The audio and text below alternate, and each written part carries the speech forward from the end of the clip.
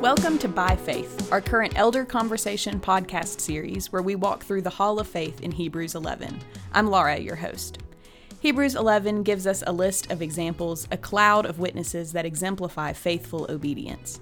Each week, one of our teaching pastors will take one of the people mentioned in the chapter and tell us what is their story, why is their faith exemplary, and what should we today learn and take away from their faith. Over the past 2 weeks, we've looked at the stories of Abel and Enoch from Genesis 4 and 5.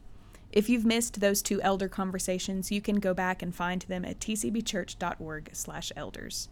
This week we look at Noah. Hebrews 11:7 says, "By faith Noah, being warned by God concerning events as yet unseen, in reverent fear constructed an ark for the saving of his household.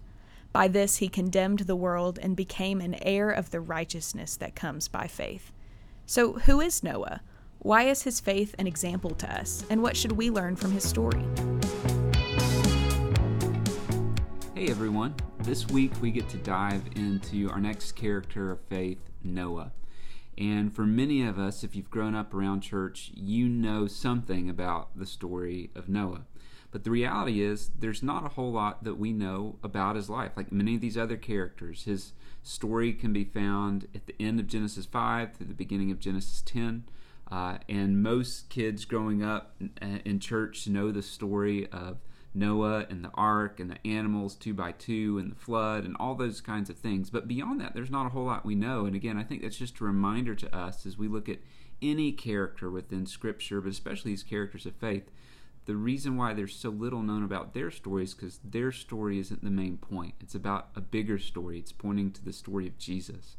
But Noah is a significant person, and a significant person we talk about faith because we see Noah's faith on display through the story of the flood. Now, again, many of us know the story of the flood. In fact, there's a lot of children's books, and there's rainbows and beautiful animals 2 by 2. But when you read the story of the flood in the Bible's account, this isn't a kid's story. This is a really terrifying story. It's a story of man's sin. It's a story of God's justice and judgment. It's a story of death and punishment. That Noah is living in this land full of wickedness and unrighteousness, and he alone is pursuing God and following him and living righteously. And so God decides he's going to send a flood to destroy the whole earth, all of humanity. But in his grace, he chooses to save Noah and his family. He tells Noah to build this big boat called an ark, and that he's going to bring animals, and he's going to save Noah's family, save animals, but the rest of mankind is going to perish. And so Noah, by faith, built this boat, never seeing a flood, being in the middle of a place where there is no water, trusting what God had told him to, that God was going to protect him and protect his family. God saved Noah. Mankind gets wiped off the map along with all the animals and all the living creatures except those that are in the boat. And for 40 days, 40 nights, they're on this ark. And then the flood waters begin to subside, and God allows the ark to come to dry ground. If you read the story, it talks about sending out doves, and eventually one comes back with a branch. And so Noah knows land is coming. They land on Mount Ararat, and then he and his family are able to leave the ark and begin to repopulate, refill the earth, and fulfill this covenant that God had given to Adam and Eve to be fruitful, multiply, and fill the earth. Now Noah has been called to do that. Now, when we read the story of Noah, Noah's not a perfect man. After he gets off the ark, it's not too long that he plants a vineyard, he has wine, he gets drunk, and has this kind of crazy encounter with his sons. And so even after God's redemption, we see brokenness come into the story.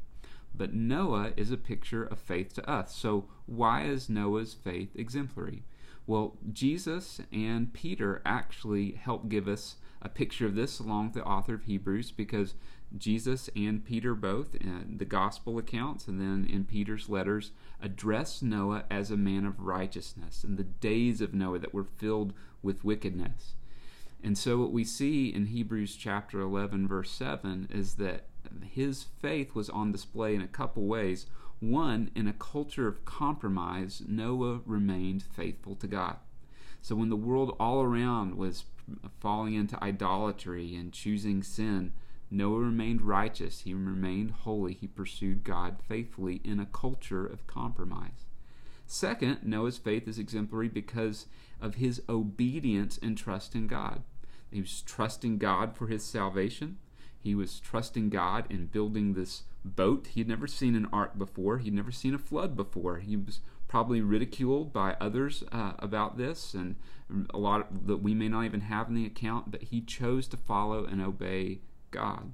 This was a massive undertaking that would have filled his schedule, that would have caused a lot of sacrifice for him and his family, and again, would have encountered ridicule. He had to trust God with what he could not fully understand. So what can we learn? What can we take away from Noah's faith? A few things.